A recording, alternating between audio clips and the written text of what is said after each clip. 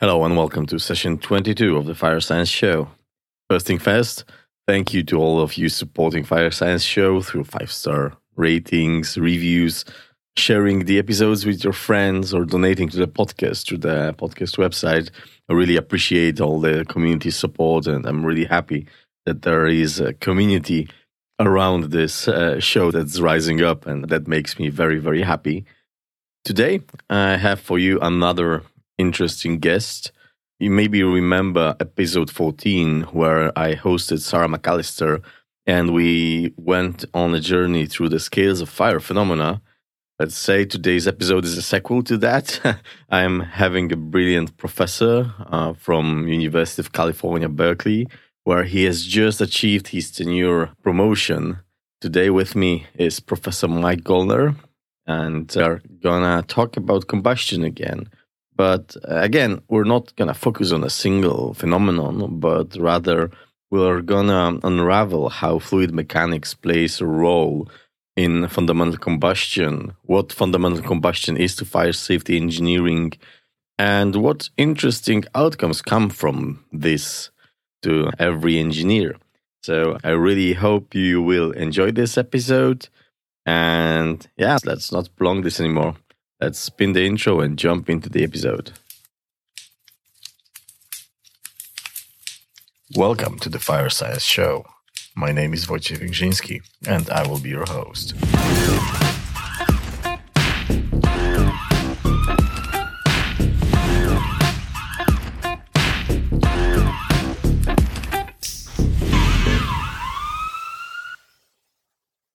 Hello, welcome to Fire Science Show. I'm today with Professor Michael Goellner from University of California, Berkeley. Hi, Michael. Nice to see you. Hey, great to be here. So cool that you've joined the show, and I'm really happy that it's just a few days after you've been promoted to your tenure track in Berkeley. That's amazing, man. Huge congratulations. Thank you.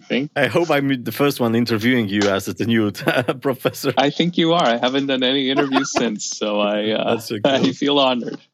Yeah, man. Next step, the Nobel Prize for your parking spot, but so far it looks promising. Let's see. Let's see. Michael, I've invited you because you are quite familiar with combustion. I had in the show Sarah McAllister, who's taken me into a fantastic journey through the scales of fire phenomena. And she's a person who's living from burning up wood crypts. And then I thought, you're a guy who's living from burning up PMMA slabs. So that's pretty close. But I think these combustion topics are really fantastic because there is not that much exposure to fire professionals on fundamental combustion. At least there was not that much in my education, and that's what I would like to discuss. However, before we start, I'm actually curious, how much of fundamental combustion or fire phenomena you are teaching to your students who are pursuing masters in mech engineering? Well, it really depends. So as you know, I was faculty in University of Maryland, and there, we had graduate courses in sort of called diffusion flames, but in combustion. And so masters and PhD focused on that. And undergrad, there was certainly quite a bit of combustion in the fire dynamics. And here at Berkeley, there are no fire classes. Hopefully next semester I'll get to teach the first. So there is a wildfire taught in sort of the environmental science and policy side, but hopefully I'll get to teach the first engineering wildfire focused course in the next semester or two. And then we have traditional combustion, which used to be more energy and engine focused, but we're trying to transition this. My grad students, obviously, that are doing research get a little more into detail, but I'd say as well that not all of my students are focused on fundamental combustion. I mean, we apply, it's such a mixed field, heat transfer, fluid mechanics, there's the combustion, but in wildfires, we're looking at risk analysis, we're looking at emissions, and our field is so interdisciplinary and tying things together. So, yeah, within mechanical engineering, we do a bit of the fundamental combustion, but I think it's a broader field, and it takes a lot of perspectives put together. And if you go into a mind of like a graduate fire protection engineer, you think this topic would be very relevant to them? I'm honestly curious because, as I mentioned, in my professional education in Poland, we had classes with the late Professor Konecki, my further supervisor who was teaching compartment fire dynamics. Dougal Drysdale style compartment fire dynamics. And that was huge fun. I really loved it. But, premixed flames, diffusion flames, not so much. And then when I'm a consultant, I'm, let's say, field engineer, I don't feel that I lack this knowledge. But every now and then, I meet a problem where without this fundamental knowledge on especially turbulent flames, it's difficult to solve the issue. And when I jump into modeling, and fluid mechanics is something that we both do, I don't need this knowledge to run the CFD because it's a black box. If I tell him to burn, it will. But to understand what's happening in it, if I didn't get this knowledge elsewhere, I would have difficult time. So I wonder, from your perspective in graduate fire safety engineer curriculum, how much should they know about fundamental combustion? Because you look to me like a combustion person.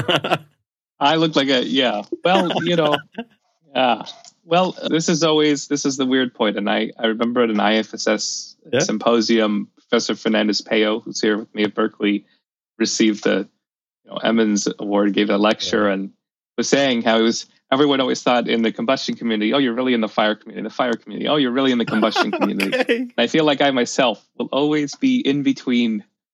And now I have the wildfire and fluid. So you're in the triangle.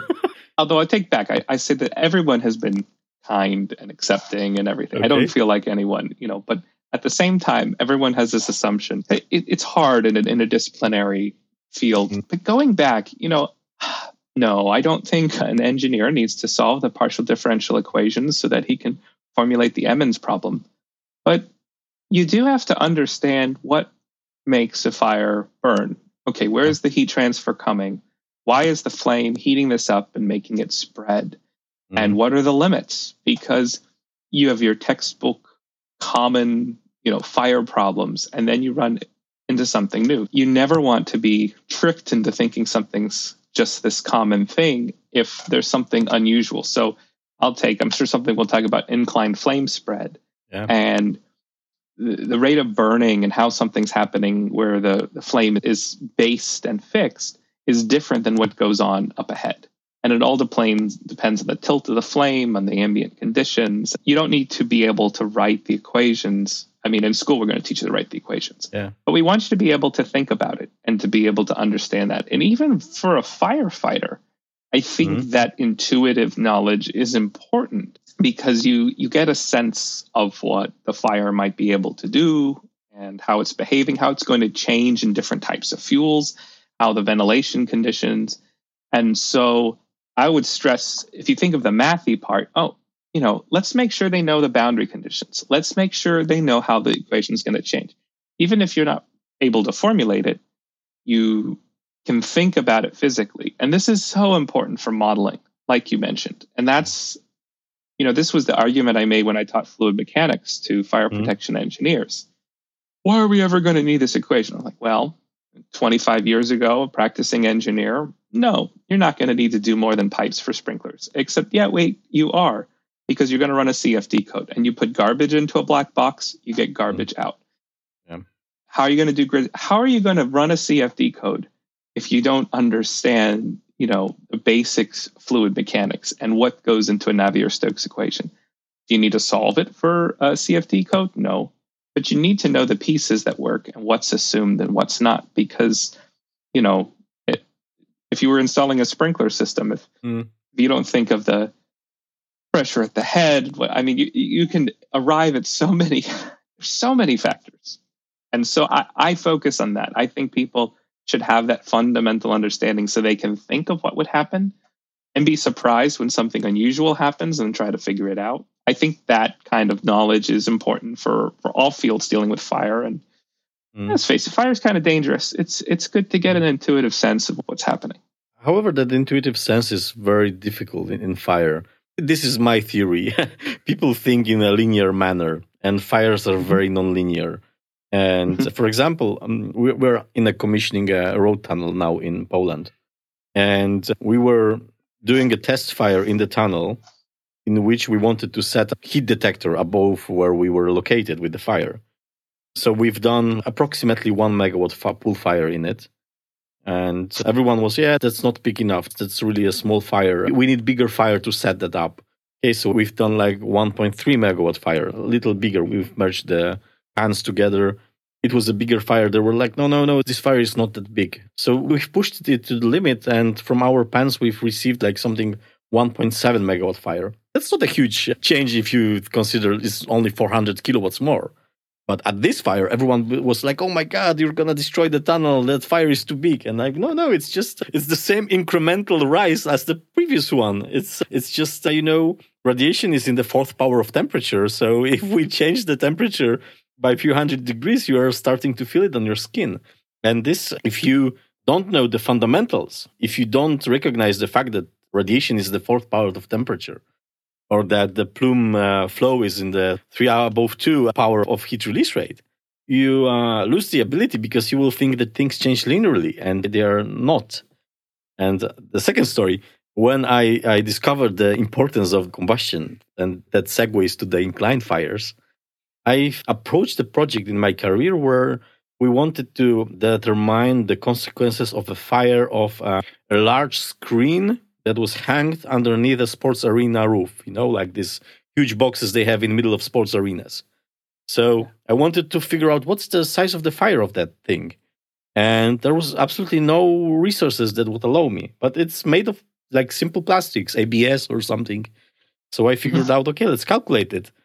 And I didn't. We made up the number at the end. I was not able to calculate that. So here, this inclined fire spread, if you are able to solve that, that's brilliant. And that's something you've done in your PhD, right? You were testing inclination aspect on the flame spread. Tell me how Careful how you state it. Would you state solved it? No, not at all. We found new nuances. No, I mean, the point we came up with was that the burning rate in this pyrolysis region varies differently than the heating downstream. And so as you incline the fuel, it may spread fastest at a different angle than which it burns the fastest. So the heat release rate and the spread rate aren't necessarily correlated. And to me, this goes back to flammability. How do you classify flammability? Well, flammability now is to take into account geometry, which we always knew it did for the thickness of a material. But you incline it differently. The fire may spread differently under Earth gravity. Let's not even get into micro-G. Okay, no. We can get there later. But you have to consider that the behavior of how the flame is centered over there and how the heat's transferred, which has something to do with radiation and the shape of the flame, and then how it's transferred downstream, how the plume attaches and how that changes with the angle. Those two mechanisms sometimes are aligned of when they increase, and other times they deviate. And so you can have flames that spread really fast, but don't have a high burning rate. And then another time, you can have the pool fire with a high burning rate, but almost no spread rate because it's the angle and the radiation. And so, if you're saying flammability, it's very hard to say. Do you mean the ignitability? Do you mean the potential heat release rate? Do you mean the maximum potential spread rate?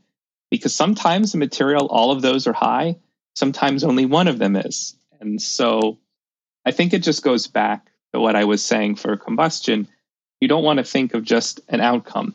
And that's why I sometimes hate pass-fail tests. Okay. I always like to think I'm doing them for a living.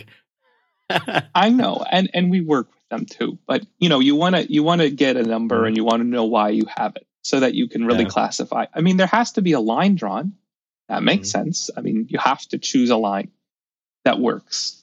But you also have to think that there's a reason why something is behaving worse or not. That allows you to improve it.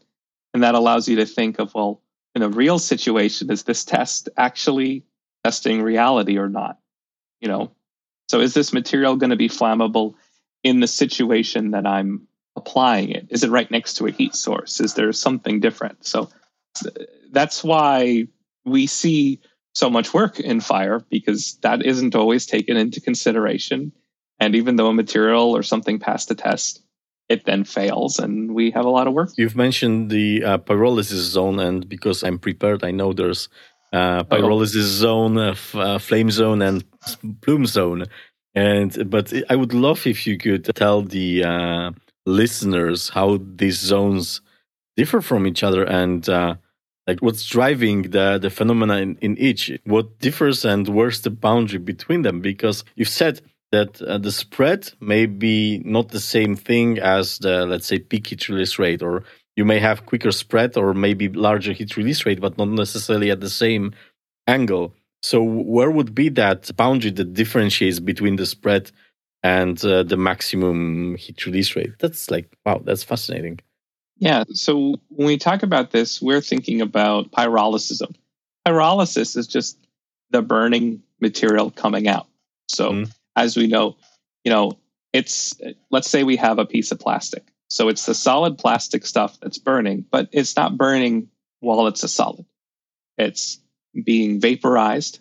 So you're getting pyrolysis gases, as we call it. So flammable vapors are coming out from the heat from the fire or the surroundings, and those are igniting in the fire. And then we have what we call a diffusion flame. Oxygen, the fuel, they meet together, they burn. It's not like your stove, which is premixed in beautiful blue. Instead, we get our sooty yellow flame it's not perfect, but the fuel and oxygen meet. So let's imagine it's just this flat piece of plastic. You get the fire burning on top. You have that nice yellow flame. That whole region of the plastic burning, that's your pyrolysis zone. That's the area that's actually burning. Now, if you take that, the flame goes up. We call that a pool fire, right? The flame is rising up, and there's all beautiful correlations for how high that plume might be. Now, if you tilt that and you put it vertically up, part of that is still that pyrolysis zone that's burning. And some of that flame goes up. Buoyancy is creating a flow and driving that flame up. But now that flame is no longer pointing straight in the air. It's pointing all along that surface, because that surface is a vertical piece of plastic. And so all of that zone ahead of that burning region is getting hot, right? That flame is adding a lot of heat to the unburned or virgin material, as it's often called in the literature. So as that material heats up, it's eventually going to ignite, and that's going to cause flame spread. So flame spread is just this process. You have the burning. Depending on the geometry and the conditions, the flame has heat transfer to stuff that hasn't burned. Eventually, the stuff that hasn't burned ignites, and it spreads. And it can be constant. So in like what we call thermally thin, so like a piece of paper, it may burn sort of constant. So the same amount of stuff is burning because it burns out really quick. In a thick piece of plastic, the plastic just keeps going. And so that material can just accelerate because more and more stuff is burning over time. And a lot of times in like a wildfire, it is acceleratory over a slope because more and more materials burning as it goes up. And so even though we talk about solving for how fast a fire may spread, that number is just some estimate, because really it's changing constantly over time as more and more things are being ignited. Yeah. So those are sort of the stages when we think about it. And then the heating in any zone, they're not necessarily coupled. So the heating to the stuff that's burning, when it's a pool fire, you got a big flame on top. And if it's radiation dominated, the bigger the flame, the radiation's going straight down into the pool. Yeah. And so it's getting a lot of heat there. Now we tilt it vertically, and the area above, that's now getting a lot of heat from the flame, but the flame has stretched. So now there's less flame heating the burning region, but more heating the spreading region. And so you kind of have this balance. Some regions might have faster spread, but the burning rate starts to go down because the flame isn't heating it as well, and vice versa. And it's not just by angle. It depends on how big it is. The bigger the flame, the more radiation, less convection. So these factors all play with each other. This theater of different heat transfer modes is fascinating. And to my fellow engineer practitioners, this is so more practical than you would think. Because if you consider, for example, a facade fire, that's exactly what Michael described. It's a thin flame on the surface of a vertical body. And even if your facade, let's say, is incombustible, you still have this heat transfer to the facade, which, let's say, is aimed at destruction. It will cause some mechanical failure of the elements sooner or later. But now, we as the fire scientists or fire engineers, we're often, and I had a podcast episode about it, we're often focused on measuring temperatures. So if you plug a thin thermocouple into your inclined fire, into your pool fire, the number will be roughly the same, probably even higher in your vertical fire because of the better diffusion, right?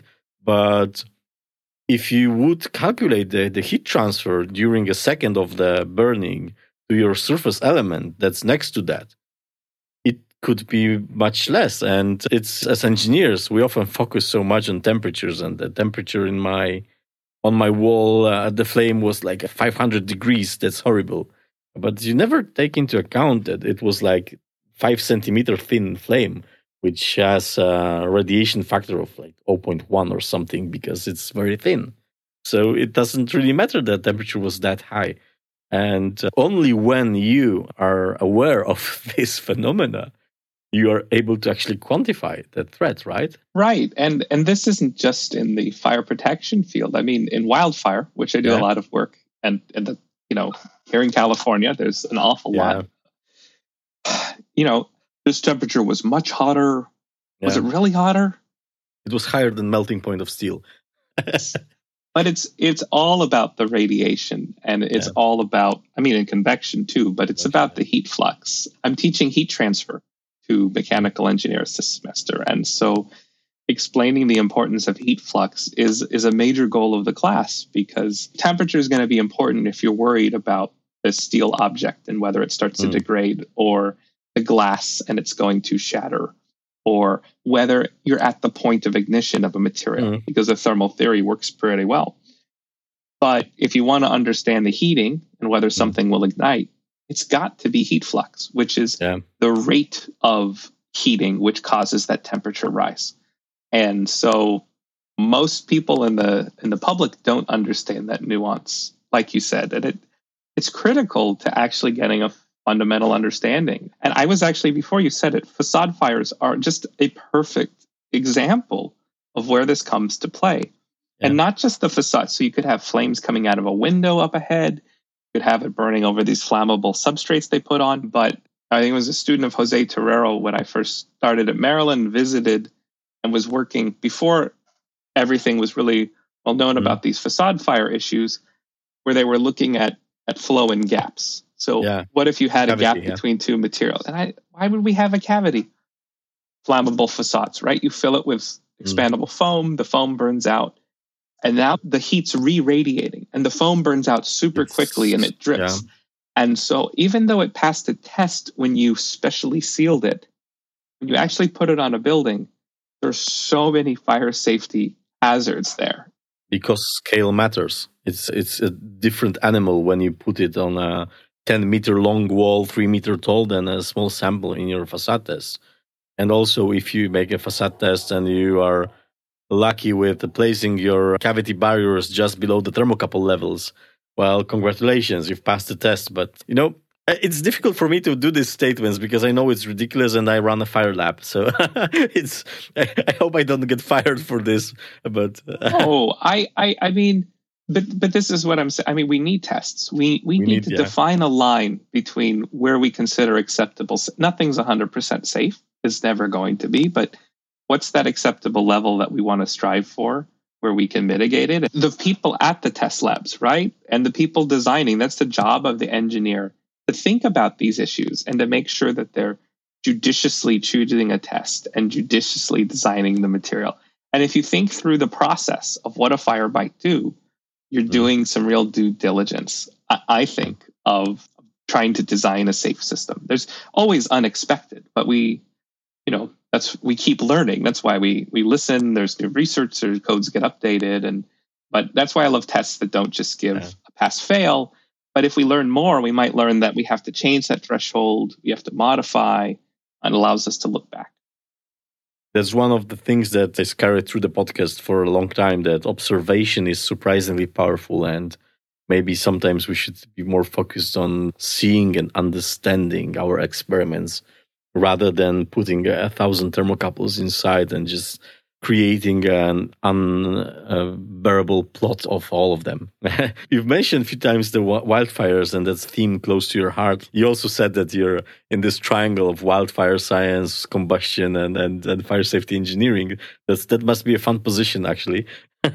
So for now, in our discussion, we had the inclined fuel, we had my huge screen or a bunch of plastic material and against the flame. But in wildfire, it gets more complicated because you're playing with porous fuels, which probably changes a lot. At least Sarah told me it does. How would this inclination play a role in wildfire? And maybe you can tell me, for example, in the Crohn fire, what really is driving the fire and what an engineer should know to have this intuitive understanding of what the fire could look like.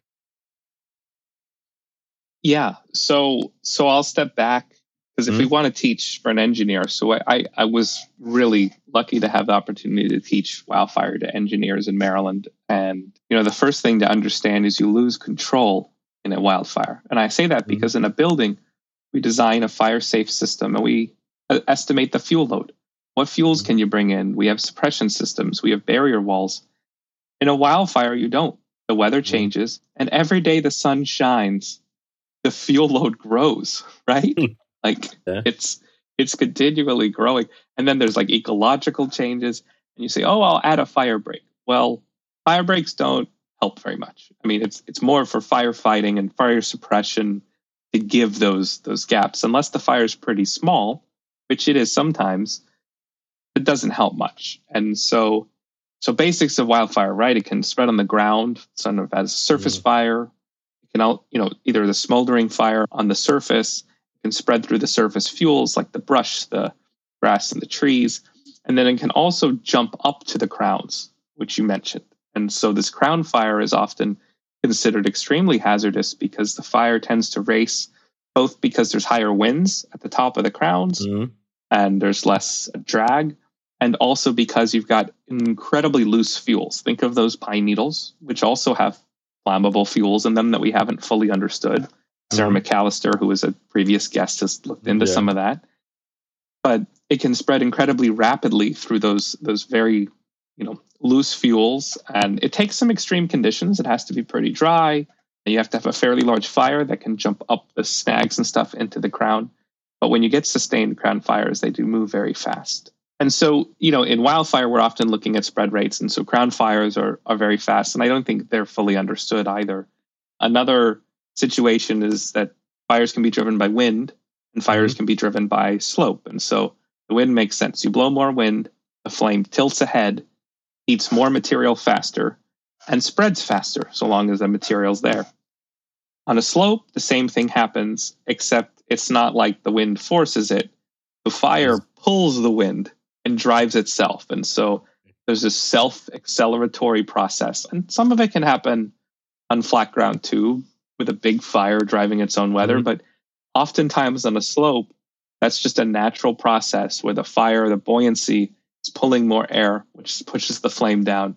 And so it drives itself and it doesn't move in a linear speed. It accelerates. It's not just like a 1D process either.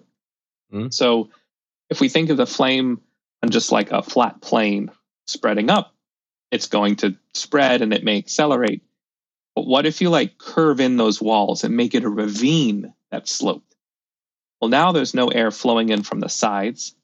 And now that flame has nowhere really, as the air's pushing in, to go, but just slam flat on the surface. Yeah. And suddenly you're jetting hot, flammable vapors far ahead of the flame front.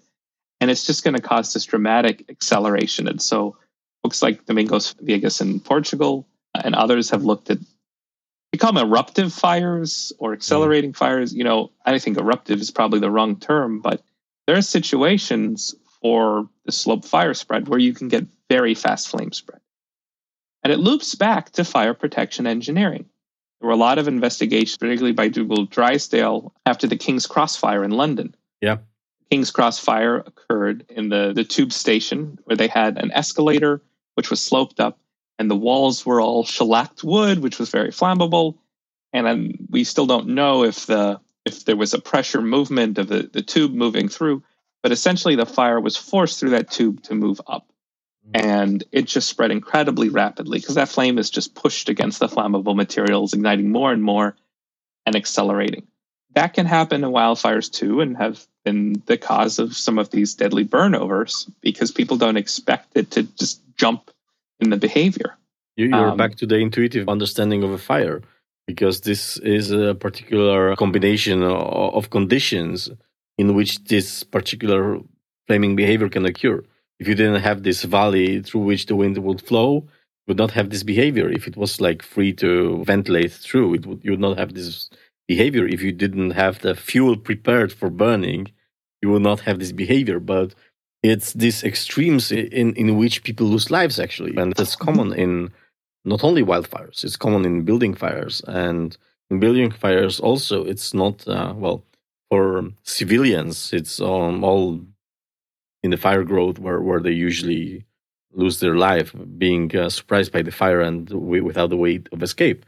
But for firefighters, it's when the ventilation path changes. That's the difficult one. Someone opens the doors to the backyard or something at the lower level, and suddenly the pressure plane drops in the building, and it's all different for the people inside. That's how many firefighters lost their lives.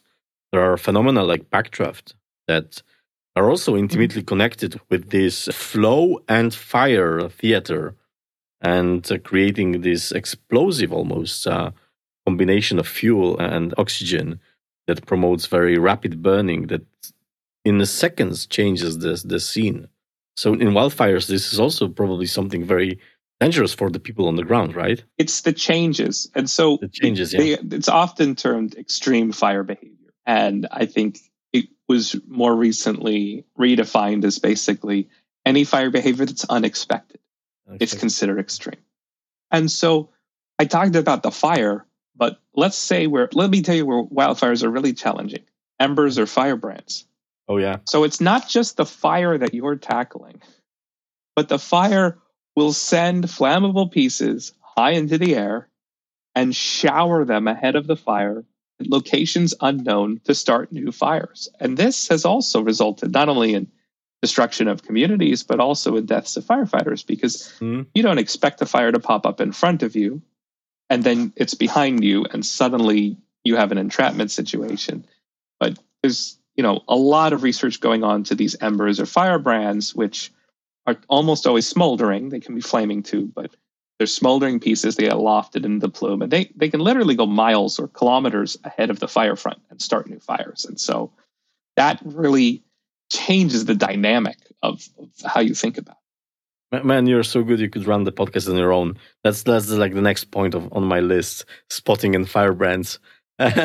And I'm personally a huge fan of the work of Ali Tauhidi and Nigel Kay and yourself on the firebrand aspect of wildfires and the spotting phenomena. And I think it's absolutely fascinating. And it's something that really ties the wildfire science to building science, because it's these little chunks of burning material that connect both worlds in many cases, right? So tell us a bit more about this phenomena. How does it come to life, and how in the hell the fire is able to throw 20-centimeter chunk of wood over a distance of 9 kilometers? Because it's unbelievable. Well, you have to see fires to understand it. So you mentioned Ali Tauhidi, who was a postdoc of mine and now is a professor at San Jose State, also here in the Bay Area in California. Nigel Kay in Clemson University, and NIST does a lot of work. There's a small clique who works on these embers and firebrands, and any material as it burns out, cellulosic or woody material, is going to start to char and is going to smolder. And think of those glowing embers, that charcoal pieces. Just like your fire, you see the little sparks, the little things that are flying off. Those are embers. They're just small. Now think of a fire that's blowing pretty hard, and you have all those little sticks. The pine needles themselves, they burn out pretty quick, but the sticks and the bark and the pieces and the wind's blowing as it chars, and as it degrades, it starts to kind of crumple and crack. and things break off. And some of those things, if fire has 200-foot high flame lengths, I don't know how to convert that into meters, but it's very large. Very large. And suddenly you can loft something that's the size of a log or something. It's rare, but it can happen depending on the wind speeds. And so what happens is that just a blizzard or a shower of these materials can fly ahead if you have enough wind and a high enough plume. The fire itself is also pumping air up, right? It's buoyant, and it can pump embers up too. And so some of them can get lofted into the larger atmospheric flow and land up ahead. And that's most of the basis of our ember codes, like that predict where they go, are all about what's the maximum distance they can go. So how far can they go in the plume before they run out of fuel and can't smolder anymore? There's a lot more that we try to do with that now. And it's not, it's all sort of being added over time. But that was the basis of those ember codes and how we calculate how far they could go. But that's what happens.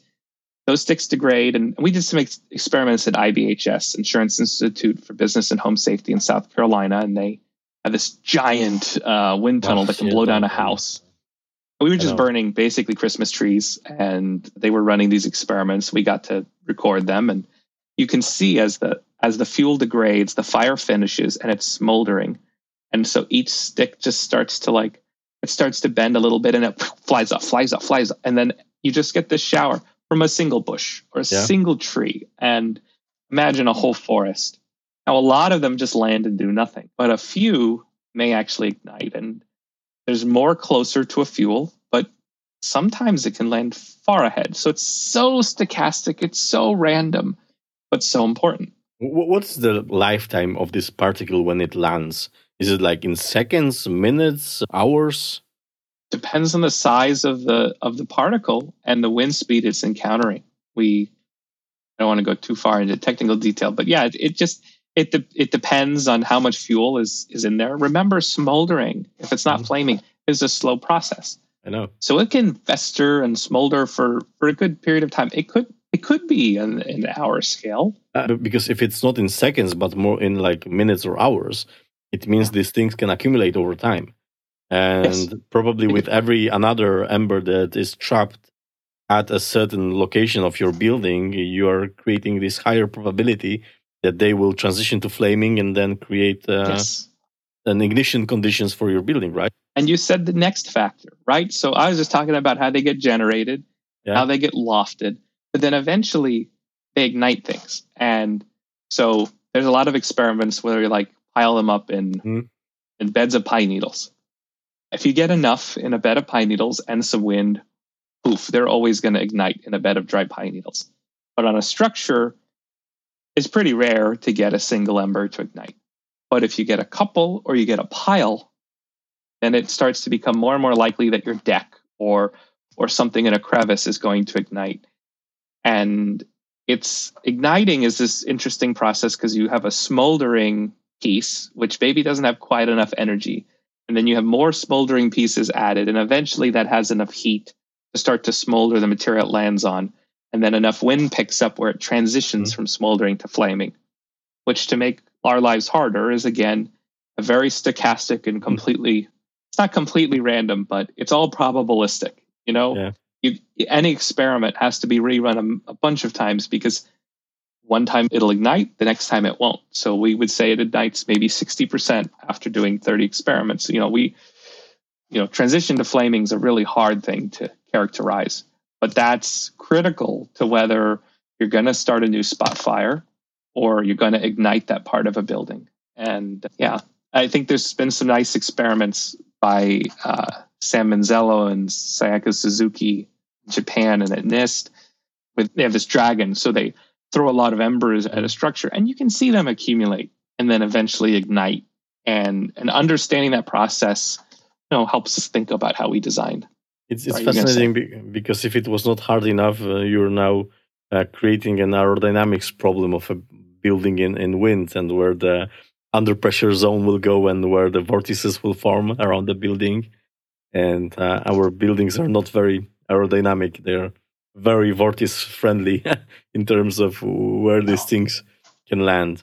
And yeah, I saw pictures from, I think it was the Bay Area, where you were hit quite hard with wildfires. People were with these huge logs after a wildfire. It was really astounding that the fire can spread like this. But then again, I guess most of us don't appreciate the size of a large wildfire, like this really massive wildfire. Yeah, I mean, Berkeley here has a long history. The Tunnel Fire in 1991, which Pat Pagney, who was a big leader in the fire safety community for many years, investigated, and they found that a lot of the spread was driven by cedar shingles. So if you're not familiar, they're very light wood, we've tried them in the lab, super easy to ignite. Okay. And they break into little like wafers, which they're perfectly aerodynamic. And so they're just going to float down the hill to the next one. And they won't even necessarily be smoldering. They'll retain the flame pretty well. And so it's a worst case scenario of something that's easy to ignite and flying the fire to your neighbor's house. And that was a really deadly incident just due to the timing. It wasn't huge as a fire. It's just the conditions and the smoke. People couldn't get out. It's not always the big fires that are the worst. And it's not all deadly fires that were big. It's another thing that goes into the intuitive seeing of the fires. Not necessarily, it doesn't have to be big. On my list, I have one more final thing, and that's probably the coolest of them all, or maybe hottest of them all, actually. It's the fire wheels. For some reason, I don't understand. You've made a scientific career on fire wheels. They are super fascinating, super interesting, and they come in so many different, let's say, flavors. And I really enjoyed your review on wheel fires. They range from tiny ones to ones that devour cities. But there's this one that you have observed as the first, or your group has observed as the first, the blue fire wheel. And I remember it was like, it was really cool for the community, because it was something from our community that went viral and it was everywhere. Everyone was talking about your blue wheels. Please tell me the story, how you guys have observed this for the first time, and what was your reaction to this discovery? Okay, well, this is a fun story. So I think most people know I was working on flame spread and things. And so a new colleague, Elena Ron, who's very well known in numerical combustion, explosions, high speed, so not fire at all. And we were chatting about things we'd like to do. And we also had some discussions with Lex Smits, another professor at Princeton, who was playing with fire whirls because he liked them. And he was from Australia originally and wanted to learn more. And we said, well, how can we work on this? You know, it's a fire safety issue in wildfires, but like tornadoes, you're not going to put them out. You're not going to, we already have an idea. You know, Saito and its others have a good grasp of where they can form. What do we do from here? And then we were with one of her postdocs, Wawa Zhao, and one of my grad students at Jay Singh, watching YouTube videos, literally. And we saw a fire whirl form and a Jim Beam factory fire. So this is a whiskey plant. And it turns out, we did some Discovery Channel special later. Turns out when we investigated this, the original distilled, so they actually dilute it before they give it to you. So before they do that, it's very high alcohol content. And lightning struck this plant and a lake formed of it and a giant fire and a fire whirl spun up. And when we looked at it, we saw, wow, it almost looks like it's eating that. And then somehow we got into the Deepwater Horizon, and we're looking at how they were cleaning up oil spills within situ burns, and something clicked, and we said, oh, maybe we can clean up oil spills with this. And that's what started it. We took a disaster and said, how could we use this phenomenon for good? And let's be honest, how could we get funding to do this work? We didn't get much, okay? We stretched it thin as much as we can. And a grad student, Ram, who was amazing and used his support to do some amazing work on this. But what happened was a late night with Wawa, who's a postdoc and is now a professor at USTC, and Jay, who's now a professor in IIT Kanpur, and they were playing with this. And we were like, well, let's keep optimizing the fire whirl until we can get like really clean. Like, how good can we get? Yeah. And then one time the fire whirl just went whoop and became this little perfectly blue spinning top. Mm. On heptane, I mean, it's like gasoline. It doesn't burn blue. No. It doesn't get premixed on its own. And so a lot of people have said, oh, we've observed that before as it goes down. But I think something that changed was the fact that we did it over water. It was perfectly smooth. Mm. And the walls just like, so the way you make a firewall in the lab is the walls are tangential. So like the air comes in at opposite directions. So it has to spin inside that chamber. Mm-hmm. And so just tweaking it over a couple weeks came up with this. Now, as a caveat, soon after, there's a little mishap. Some crude oil spilled on the side, lit the experiment on fire. The fire department came. There was some delays. So always be. Luckily, we had some very skilled people, and the fire extinguisher we were provided didn't work. So they had to run and get another one, which is why the smoke detector tripped. And it's a long story. We have designed it so that that can't happen now, but another reason to think about what could happen in any experiment. But the discovery of the blue whirl was a fascinating and fun thing. And I think the encouragement that Elaine Aron, my colleague there, gave for us, let's just dive into this new discovery rather than just going down the path of just, characterizing. Let's dig into this. This is so interesting. And that's what we did. And we were able to publish it and understand it. And we've gone back. We're working on cleaning up oil spills with these larger fire whirls as well. And we've seen significant reductions in soot when we formed them over crude oil fires. But the blue whirl was this, discovery that we've missed something in a behavior that we've been seeing because we changed the focus, we changed the approach, dug into it. It was fun. That's fascinating. And in a way, understanding physics of this fire behavior is directly a pathway to technology, because you mentioned it can be used to clean oil, but it's also very pure combustion when it's blue. And if we can get less messy combustion, it provides us ability to do things in, let's say, more environmental friendly way. Maybe not in terms of CO2, but in terms of every other nasty thing that we emit while burning stuff. So this is definitely much, much appreciated. And as I mentioned, the whirls go into different flavors. There's also these huge whirls that happen in wildfires or even city conflagrations. Is this something also that was of interest to your group, or? Well, I mean, in some ways. So you mentioned, so we had this review paper, which we wrote for annual review of fluid mechanics. So it had a very fluid mechanics flavor of what processes were driving the creation and how did they form. But, fire whirls form at all scales. We see the little blue whirl on the centimeter scale. I don't know if it can go much smaller. We haven't seen that yet, but it all the way up to kilometer scale in atmospheric flows. And a colleague, Neil, in University of Nevada, Reno, is now doing more and more studies of these larger scale fire whirls that are at an atmospheric scale. They're literally tornadic, and there has been some devastating effects for them. But I feel like they're being seen more and more in fires as we get more of these extreme fires. Fire whirls are going to form, it's sort of this vortex phenomena whenever you have the right conditions. You need that upward source of buoyancy, which is going to come from any fire. And you need something to generate that swirl. It could be the trees, it can be the wind, it can be the topography. So they often form on the backside of a slope, on the edge of a fire as it's spreading. The wind's right, it'll spin them up and they kind of like run along the ends. And then if the whole shape of the fire is right and the wind is right, you can get these very large structures that form, which is sort of what they think happened like after the Tokyo Great Kanto earthquake fire, which was maybe 30,000 people dead or something terrible like that. We still don't understand everything about them, despite what we've done, which is fascinating. But I think a lot of the mechanisms that started probably similar, but as we saw from the blue whirl, there's a lot of nuances in each process. And so are we going to stop all the fire whirls by understanding it? No, but we can still learn from it and learn where we might predict where there's a possibility. I mean, these larger scale ones, they see signs of it on radar. I mean, like this is... You can see the swirly motion on the radar.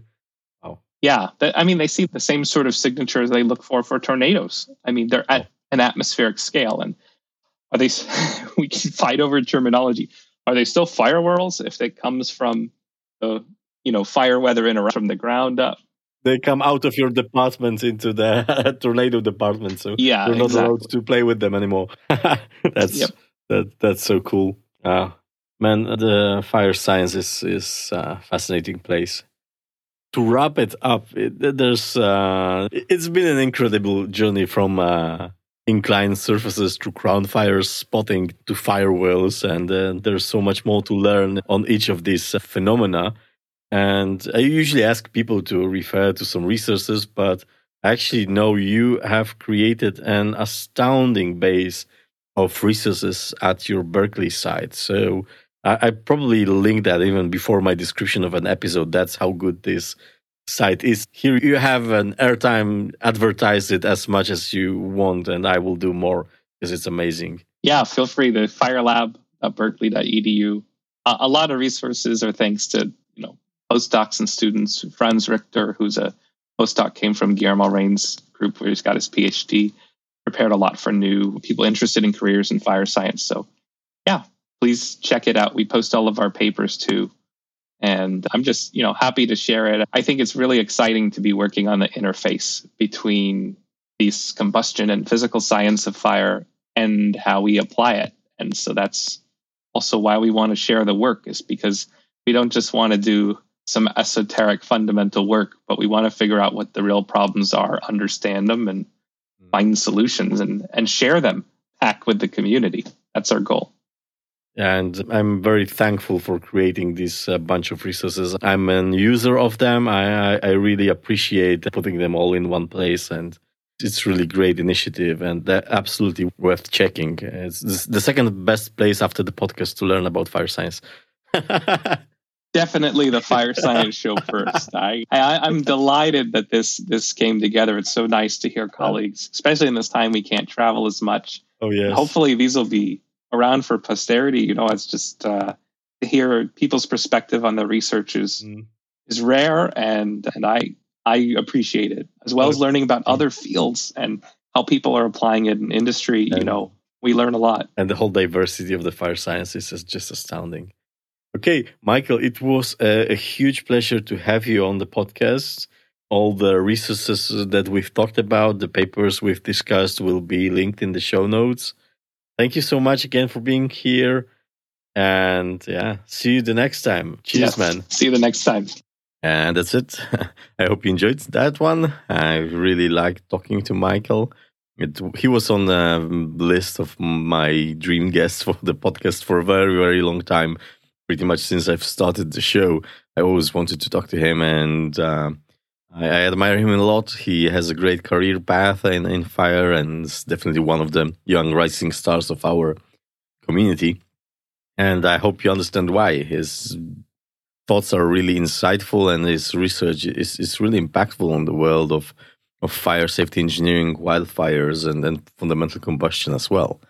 For me, it was interesting to see how the fluid mechanics interplay with fundamental combustion, and how all of this in the end is a flow phenomenon, a heat transfer phenomenon, and trying to find a way how to connect this with real world engineering. And I think we found some really good examples in the show that really illustrate of how important these fundamental aspects of fire science are for everyday practitioner. And now for the end, I would like to highlight once more firelab.berkeley.edu. It's a brilliant web page filled with resources. I'm truly amazed how they've pulled it up together with Franz Richter, and it's definitely worth checking out, and it's full of really useful stuff. So it really makes writing my show notes easier for this episode, because everything is already out there. Anyway, thank you so much for listening to this episode. I hope you liked it. As usual, please share it with a friend and share the knowledge about the podcast. Next week, another great guest, another great episode. So see you next Wednesday. Cheers.